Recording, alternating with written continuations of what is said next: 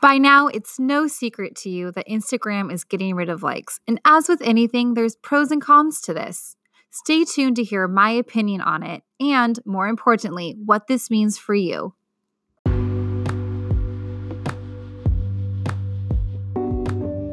You're listening to the Social Media Mompreneur Podcast. I'm your host, Marilena Lamp, and it is my purpose to help you increase your online presence and grow your revenue with tangible and inexpensive online marketing tips.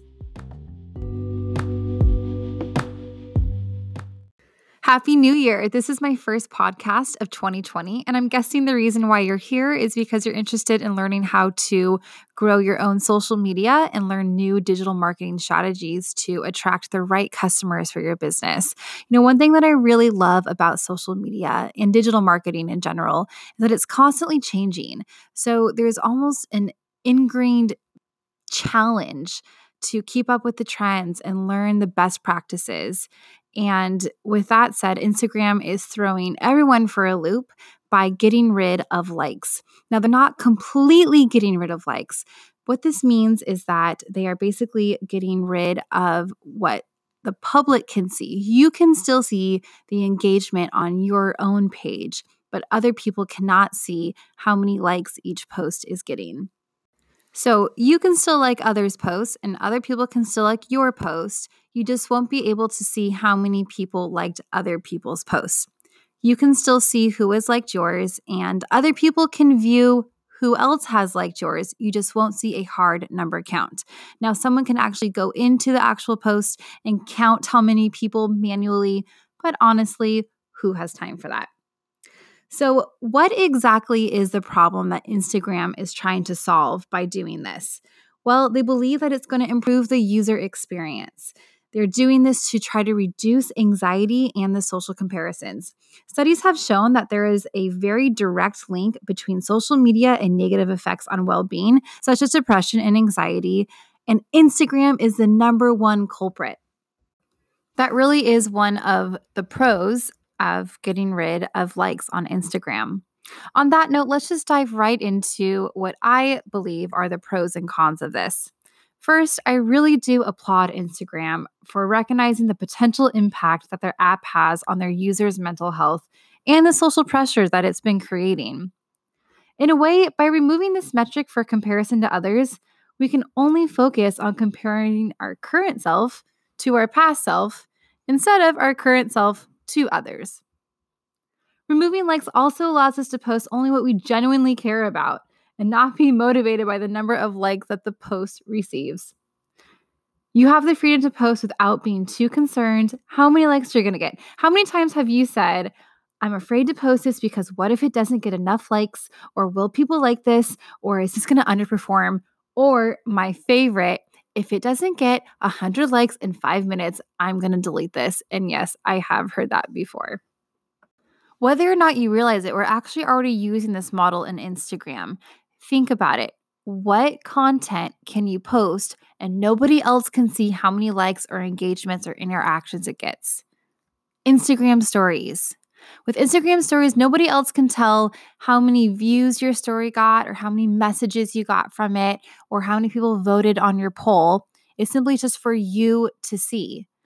And arguably, Instagram stories are way more popular than Instagram posts. And I think one of the reasons why they're more popular, and I talk about this in a previous podcast, is because of how real and on the spot this content is as opposed to how curated posts are. Another model of this is a podcast. You don't know how many listens I get per podcast. I do. I measure that very carefully. You also don't see how many views are on a blog. So both of those models work really well, and I think that Instagram is following suit with this. In all of those cases, the blogger, the podcaster, the Instagram storyteller, I think that's how you would say it. Anyway, you get to post whatever you genuinely care about. And in that sense, you're attracting the right people who also care about that and who are going to follow you either because they care about it or because they care about what you care about. So I think that this model does work. Okay, let's talk about the cons because obviously there are also some cons with this. First off, there are still so many ways we can compare ourselves with social media. To name a few, the number of comments that we receive on the post, our follower to following ratio, the have and have nots that we compare ourselves to other people's highlight reels. So is getting rid of likes really going to make a dent in the mental health issues linked to social media? Probably not. But again, I do applaud Instagram for at least trying and recognizing that. Personally, I do believe that the motivation from Instagram, like so many others in business, is just to protect their own business, and it's very monetarily based. Here's what I mean. Many Instagram users have established their personal value on the app. So they have built their brand, they've made a name for themselves by increasing the number of followers, how many likes each photo gets, making a name for themselves on Instagram. So companies and products are going to partner with them, and they're going to pay these influencers strictly based on their audience size. And they're going to base their success based on the number of likes. So let me get on my soapbox here for a second. Instagram is one platform, and a free one at that. So do not base your entire business on Instagram. You need to diversify. You need to create a blog, have a podcast, have an email list, have information on Pinterest. I don't know. Do more than just Instagram. Instagram could literally disappear tomorrow and they owe you nothing, absolutely nothing. So I'm off my soapbox. I just want to remind you to diversify your business.